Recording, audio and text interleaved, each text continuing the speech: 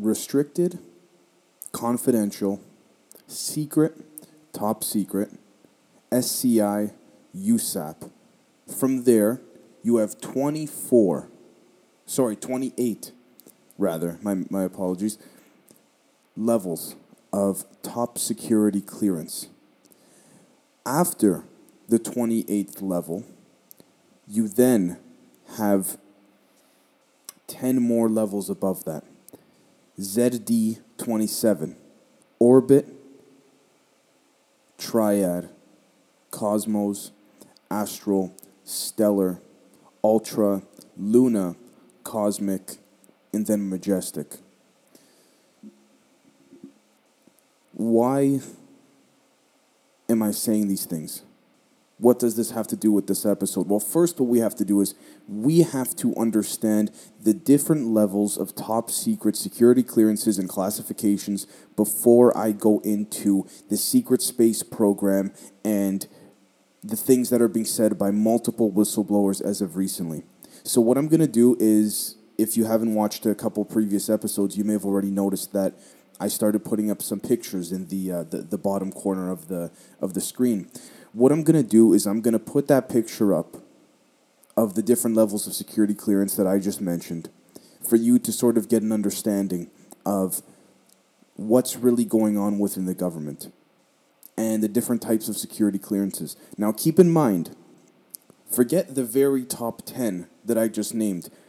When you look at the 28 levels of classification below that, the President of the United States, POTUS, as it stands for, is only allowed up to level 17. Level 17 is the absolute most that a president can get to. If a president starts searching beyond that, it gets to the point where their own security can't even protect them, as was the case with Bill Clinton. Bill Clinton was heard on many occasions saying a couple different things. First off, he said to one of his aides, and I quote, "Sarah, there's a government within the government and I can't control it." And if you were around in the 90s, you would remember that President Bill Clinton said he would look into UFOs and extraterrestrial classified information and reveal to the public anything that he found. He said he didn't find anything. And that, ladies and gentlemen, is a boatload of crap. He found lots. And there were lots of things he couldn't dig himself into. Because the reason he couldn't, he really could have if he wanted to, and he could have called for congressional hearings and Senate hearings and things like, and House hearings, and all these different committees and investigations. But the people within the intelligence community are not loyal to the United States Constitution.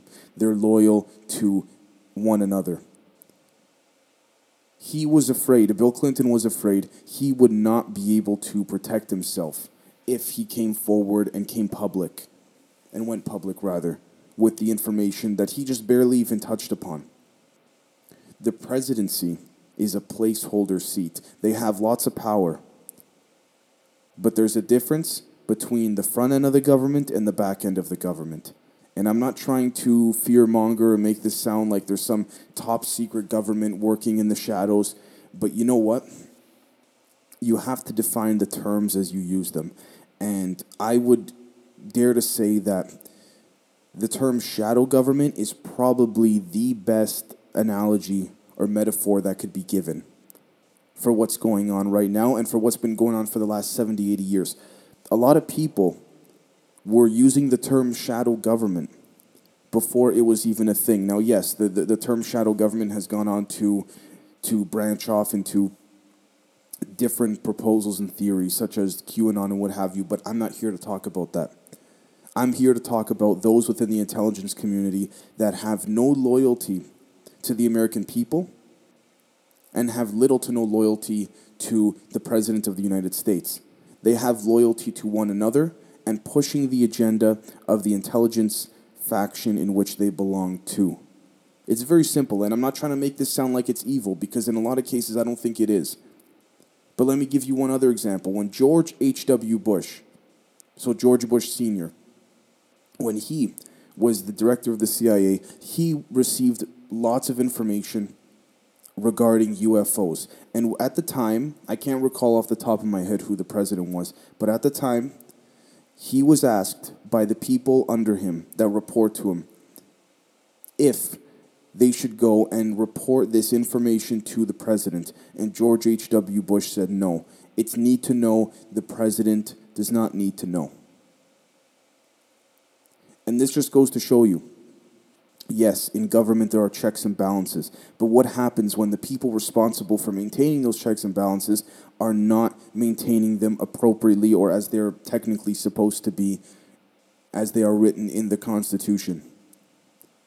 Now, I want to explain one more thing before I go on to the real good stuff, and that is that I do really believe there was a sort of transition in probably about the 80s and 90s, give or take. Certainly in the mid to late 80s, where any president, incoming president, or currently seated president, whether they were there for 4 years, whether they were there for 8 years,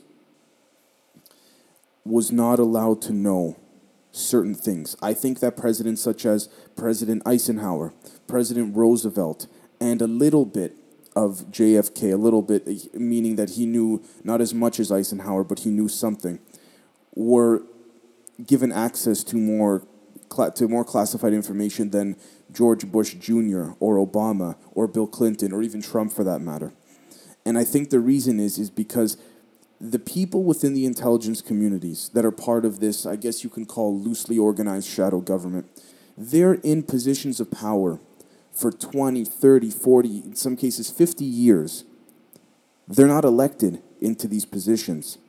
Therefore, they can keep secrets much more closely held, and they don't need to report to the public, and they don't need to even bother lying to the public. Whereas congressmen, congresswomen, presidents, secretary of states, joint chiefs of staff, all of these people, judges, they're all in one way or another elected in and brought in through the democratic process, which is fine. But what happens when things are deemed to be so freaking classified that even telling some of these placeholder congressmen or even presidents for that matter would be a risk to national security, because who knows if the president's going to use it for his own political agenda? Who knows? So it's whether it's for good or bad, and I'm not saying either or, it's better off left alone to the people that need to know, and that's it. You know there's a shadow government when the Joint Chiefs of Staff in recent years keep asking for declassification of certain UFO files and documents from the CIA, from the Pentagon, from Los Alamos, Area 51, and guess what? They are then visited by one or two men in black suits. I know that sounds like a movie, but it's true, and they are then told, sir, and these are to the Joint Chiefs of Staff, this has happened, you can look this up, sir, we cannot provide you any information regarding this because you are not part of the need-to-know clearance. Very simple. Again, I want to make this clear. I'm not saying this is good. I'm not saying this is bad. Actually, this is one thing where I can't really give much of a personal opinion because I myself still don't know where I stand on it. But anyways, let's dive right into it now that I've provided you with the basics, if you will, and the general understanding. So there's whistleblowers that are coming out all the time, right? The question is which ones are valid and which ones seem to be total BS. Now, we can never fully validate that of anonymous whistleblowers, but we can understand what seems more plausible and what seems a little more iffy. So, according to a new whistleblower claiming to have worked with multiple secret space programs, or SSPs as they call them, the technologies and their dynamic interrelations is far greater than anything previously revealed. The overall scope of information that this whistleblower, who prefers to go by the name of Corey, is revealing on these SSPs appears to dwarf anything released by prior whistleblowers. So, according to David Wilcock, who spent 22 years researching whistleblower testimony and accounts on extraterrestrial life and the secret space programs, Corey, and I quote, knew almost as much as all the others had told David Wilcock combined, end quote. So, among this whistleblower Corey's core claims is that the oldest of up to 5 rival secret space programs to emerge in the modern era, which is called Solar Warden, kind of summed up into one, contains more dated technologies but has a greater dedication to humanity's long-term interests. Those in charge of Solar Warden, secret space program, have decided to leak information about the existence of secret space programs by, for example, allowing their spacecraft to be photographed by the ISS, International Space Station. This is something that I was going to talk about as well too, but now that it's been brought up in this in my notes here, I figured I might as well say it in this episode. I think ultimately things eventually are bound to be leaked. The question is then, what do people do about it? Is it used as a psyop when real images are leaked of UFOs or ETs? Is it used as a psyop to be ridiculed in the tabloids? So yeah, you have a real picture, but it's sort of being ridiculed by the press and the media. So they fill it with so much crap that once you get to the truth and you peel back all the layers of BS, once you get to the truth in and of itself sounds like crap because you've been hearing so much garbage leading up to it? Or is it done on purpose to prepare us for something bigger, a reveal of sorts, right? Now, there is something called the Sphere Alliance.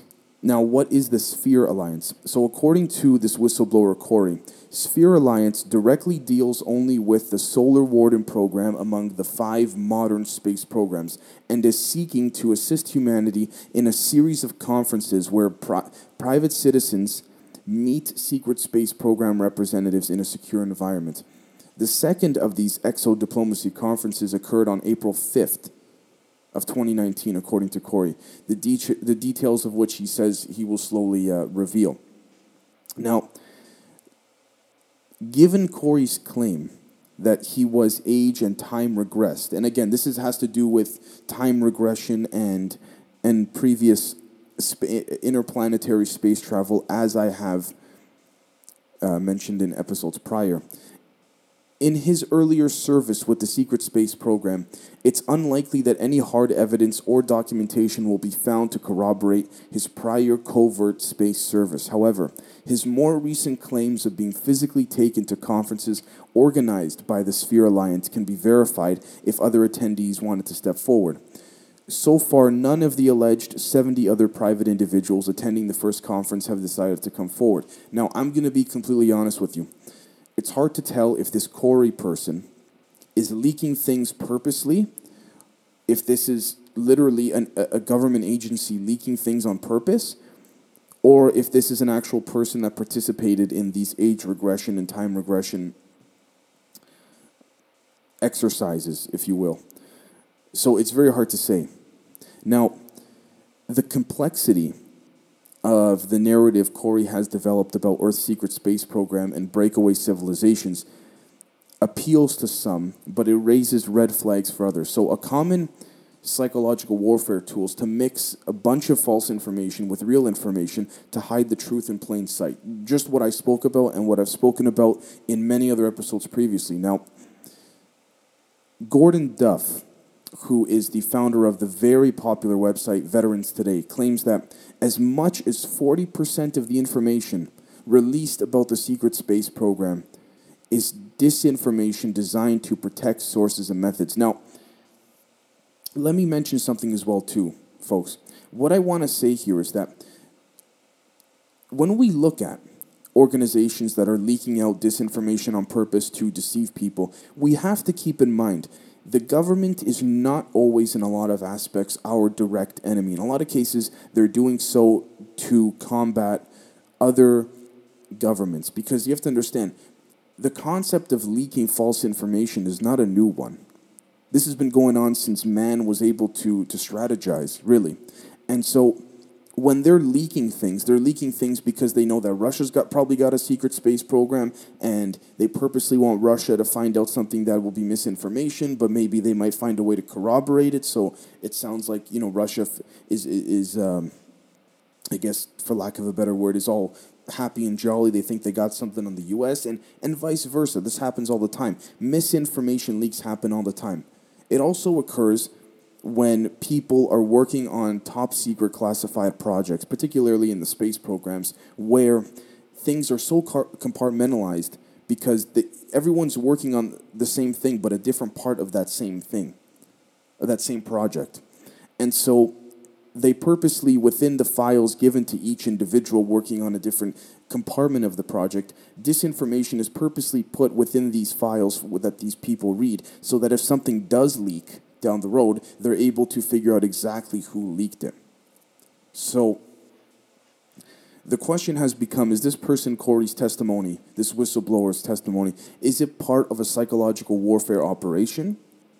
Or is he revealing the truth about genuine unfolding events involving multiple secret space programs and extraterrestrial visitors? Now, those that have met and communicated with Corey are impressed by his sincerity and willingness to expose himself to criticism by stepping forward. The information that he's released so far is consistent, precisely consistent, with that of what other whistleblowers have revealed, as Wilcock has concluded. Now, the level of information that Corey has released certainly has the potential of transforming life as we know it on this planet. Again, if a lot of things that these secret space programs have became public or became even partially available to the private sector or to people in the public, industries would be devalued overnight. Currency would mean little to nothing. Right? Oil would mean nothing. I mean, for Christ's sake, we've been able to run cars off of water since the 70s, I think. And so ultimately, it comes down to money and power, and I think more so than those two, it comes down to the destabilization of this sort of intricate balance of life, the intricate balance of global economies, which are very delicate to begin with, right? And so forget public outcry. It seems as though that the public is kind of pushed past that in a lot of regards. It comes down to the destabilization of economics and things all across that sort of general line there. Now, will his information stand the test of public scrutiny as his identity will slowly be revealed and due diligence may be conducted on his claims, right? So we don't know at this point. So let me just tell you what Corey has said. A majority of the Solar Warden factions have already been involved in a sort of shadow civil war, if you want to call it, or a shadow Cold War with the other secret space program groups for some time. They had been accidentally, and I say that carefully, accidentally appearing in front of NASA live feeds, as well as causing other incidents to allow people to see their technologies. There is a strict schedule of when and where to be in various parts of our solar system to prevent the satellites of various nations and corporations from accidentally capturing telemetry of classified technology. So the Solar Warden group was more aging of the SSP groups, with much of their fleet being produced in the 80s and 90s with continuous upgrades. They had shown a willingness to take a stand in a sort of David versus Goliath type battle that was selfless and one that showed the cloth they were cut from. They also had broken off alliances with more negative-oriented off-world beings. They had allied themselves with some more positive off-world beings and a group that was an ancient Earth breakaway that had made some changes in a positive direction. Even though these non-Solar Warden allies were considered good guys, the Sphere Alliance stated that they had their own agendas, and as much as they wanted to help humanity, they were still considered to be servicing themselves. So there was a lot of frustration prior to the Sphere Alliance making contact with Solar Warden.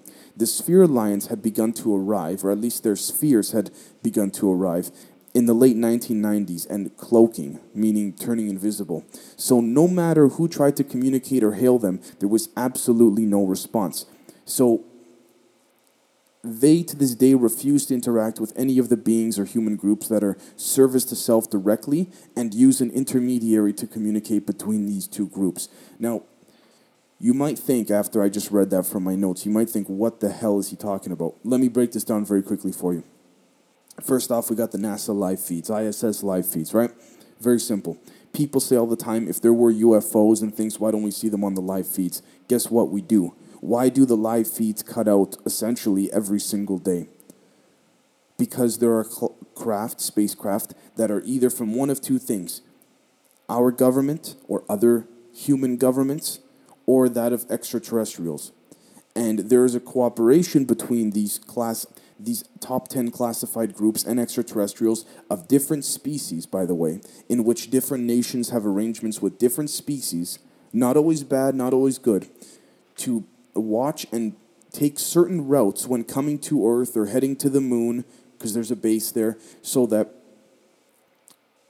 they will not be detected by the satellites or the other private sector technologies and drones that are just above the Earth's orbit, so to speak, so that they cannot be tracked. So the next thing you might ask is, in what way is the Solar Warden more capable of representing humanity's interests in negotiations with the Sphere Alliance, right? Because, again, we have the Solar Warden and then the Sphere Alliance, right? And there's a few other ones, but the SSP Alliance, Secret Space Program Alliance, already formed an infrastructure, and they were already engaged in a sort of stealth Cold War or stealth Civil War with the controlled groups that vastly outnumbered and outgunned them, sort of this kind of cabal, if you will. And this was an incredible show of valor and service to others, even though their agenda or operational plans to achieve that agenda was more of a warlike or violent type nature. And there's something else to note as well regarding the cabal groups. The cabal groups who look for certain children to bring into MILAB, or MILAB programs, are looking for star seeds who have gifts that can be corrupted and used for, I guess you can call, the dark side. Many of these star seeds on Earth and in the secret space programs are beginning to realize that they are alive here now during this time for a reason, for a designated mission, if you will. And this has something to do with it. So Corey says that when he was contacted by the Blue Avians, he was told that the cabal groups were incredibly worried about what the star seeds may contribute in a movement against them. And so they have put people in programs out there to locate and try to target star seeds, to traumatize them and cause entity attachments, to derail them from any missions that they may have on this planet and in this timeline. So let me break this down very simply for you. Think of politics on Earth.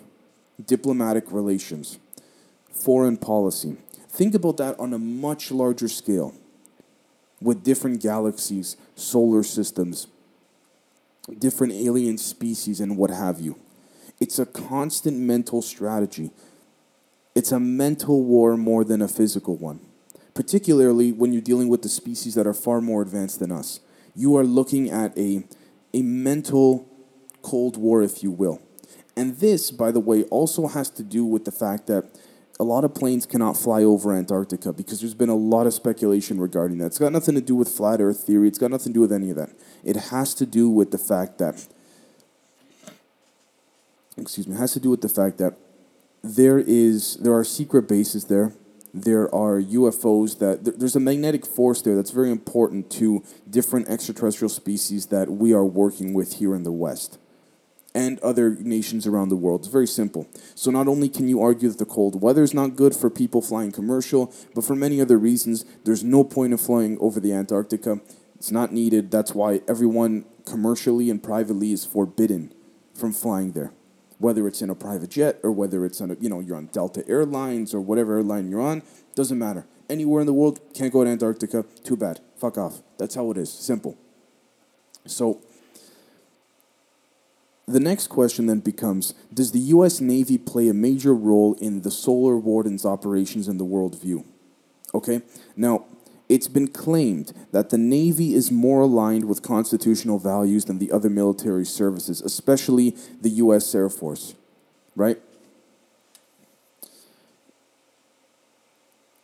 this is what Corey had to say about that, and I took a pause because it's interesting. He says, most of how the Navy, Air Force, and militaries of other nations play into the secret space programs are from an earthly-based support role. An example would be the Air Force Space Command's old, soon-to-be replaced, Space Fence program. So those that were briefed and told they were at the top of the intel totem pole, if you want to call it, and that, yes, there were a certain amount of aliens, but what they were tracking were all advanced U.S. aircraft. So if you were to meet one, they would argue until they were red in the face that all that is flying in space is secret government projects.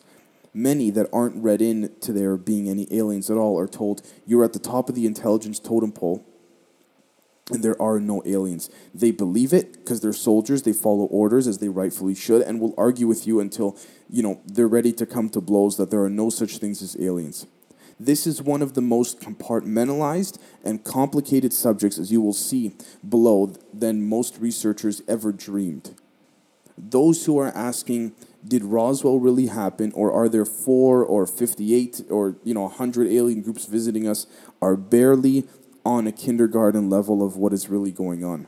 This is far more pervasive and woven into the fabric of our daily lives than we realize as well. There is a constant ridicule and denial of any and all material related to ETs as a secret U.S. policy that has been in place since the early 1950s. Intel groups have mastered infiltration of disclosure groups, causing infighting or leading people into situations where they can become blackmailed or compromised. Usually they just have to plant a seed or two and let human nature take its course. And it's been a very effective program to prevent researchers and disclosure groups from making any real progress. And Corey goes on to say he'll explain about how more and more of the secret space program personnel are people who were brought up inside secret space programs since they were children. And then, which again brings back to what I mentioned before, MILABs or MILABs, MILABs, and then later drafted into the secret space program and secret Earth government syndicates and sub-programs. Again, this makes perfect sense. Whether or not it's accurate, it's very plausible when you think about it. Think about how things are compartmentalized in not just in with top secret things. Just when you have a company, for example, right? Let's say Apple or Google, or Samsung, they're working on a top secret product for a cell phone. What do? They've been known to compartmentalize and have certain people say, you're working on this. You have a team of people working on the screen for the phone. And they think they know what they're putting together, but they don't know fully because they've been fed some disinformation in case things get leaked. Then the people at the top, the CEOs of the company, of Apple, let's say, will know who's leaking. And the people responsible for creating the screen of this new phone, let's say, make the screen, and then their job is done. Okay, you can go home, or we're going to designate you to another project. Thank you.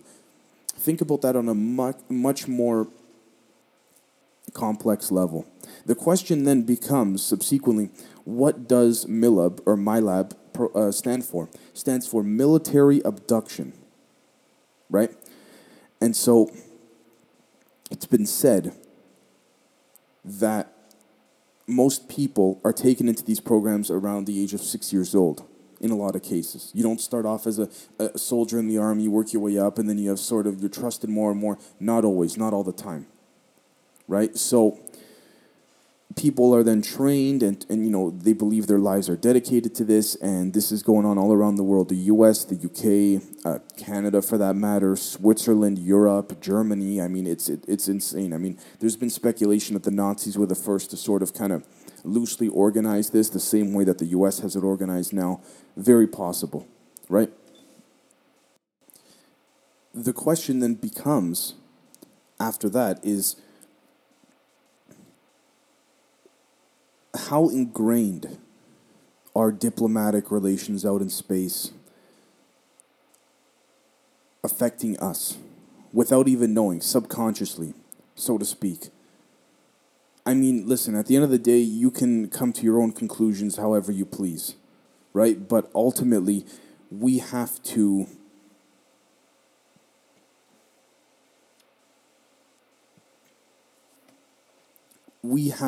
accept the fact that what's being spoken of here may not seem as unrealistic as a lot of people deem it to be, right? It may very well be the most classified secret in modern human history, or one of the most closely held secrets ever. So there's so many other things that I can break down here.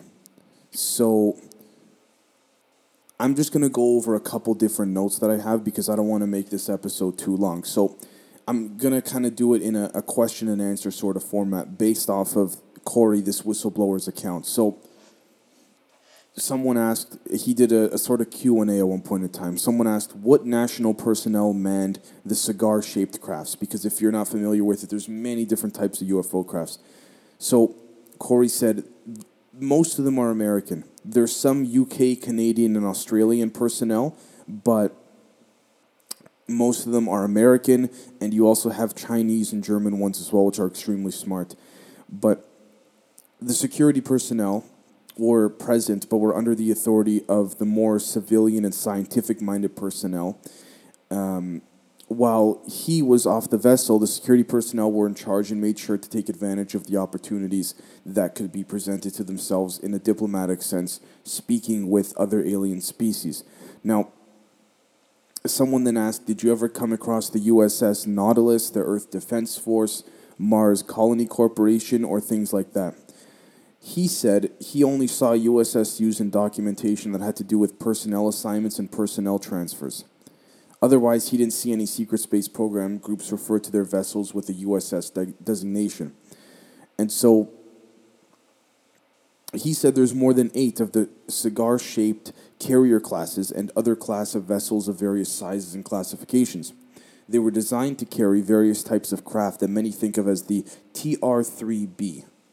And it's sort of like these cigar-shaped carriers were designed to carry a large compartment of crew for extended periods of time and travel to other solar systems. So this sort of flying triangle, if you will, is called the TR-3B, and it's been said that this is what is the main model of spacecraft that is used, at least by the U.S. government, to travel far distances in space. Now, the question then becomes, who manufactures these crafts? Are companies like Lockheed, Boeing, Northrop Grumman, are they heavily involved in the corporate space program or more the traditional military-run sort of solar Warden program?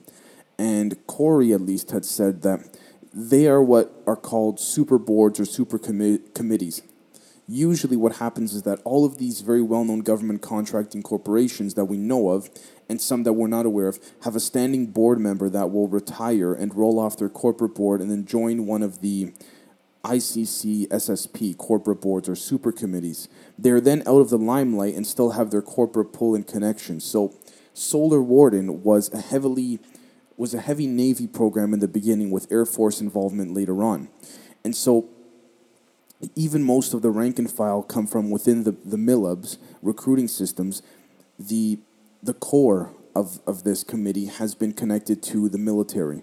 And some very much constitutional supporters and believers in their oaths, if you want to call it. And again, it makes perfect sense. You need two kinds of people. People that are willing to present the current leader of that committee with a sort of off-the-books view, and a leader that also presents the views of those that abide by the Constitution and what have you. So he also said, unfortunately, in the case of the ICC SS Secret Space Program, the Dark Fleet SSP have become more and more negative because of their off-world alliances with particular extraterrestrial species, right?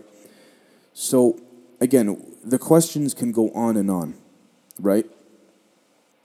So, the last thing that I want to touch on, which I think is very important, is how much of this is secretly involved with the current deep state cabal, if you want to call it.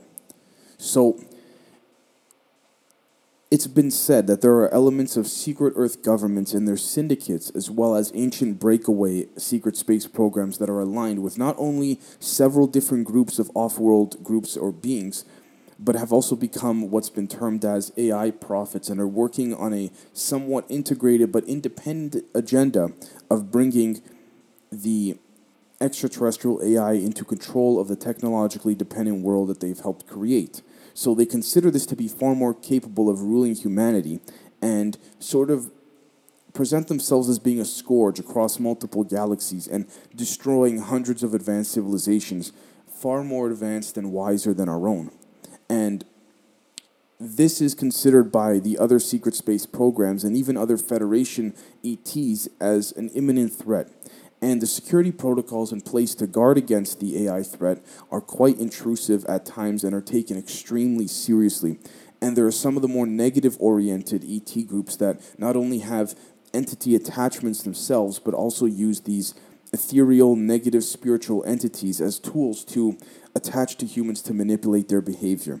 Now, I'm going to be doing a different episode on this, but it has to do with the fact that ETs and spirits, if you want to call them, are intertwined. A lot of ET species understand the importance of spirituality and different planes and realms to help, I guess, use as a tool, whether it's a good thing or a bad thing, to impact that of certain people's behaviors and mannerisms. So, at the end of the day, the various SSPs, or secret space programs, of our current era and breakaway civilizations are all aligned with different and multiple groups of off-world beings. And it's completely independent of the problem on Earth, of the secret Earth governments and their syndicates and all that, that have done so well in being, very combative over a protracted amount of time. So, at the end of the day, secret Earth government elites are very different than that of the SSPs, and people tend to think that it's all combined into one. I get it. You can sort of connect things where things have not been connected. I can understand that. But at the end of the day, what we have to realize is that there, just like with many other things in life, are very similar goals, but different factions competing to attain such goals, right? We need to understand that everything may in fact not be entirely connected. And so that's it for this episode. Let me know what you guys think, and if you think this is all BS, or if you think there's some truth to it, if you think that this report from this whistleblower Corey is a legitimate psyop, or if some of it may be true, or if he's trying to really just legitimately send a message through anonymity. So let me know what you guys think, and we'll catch you next time. Peace.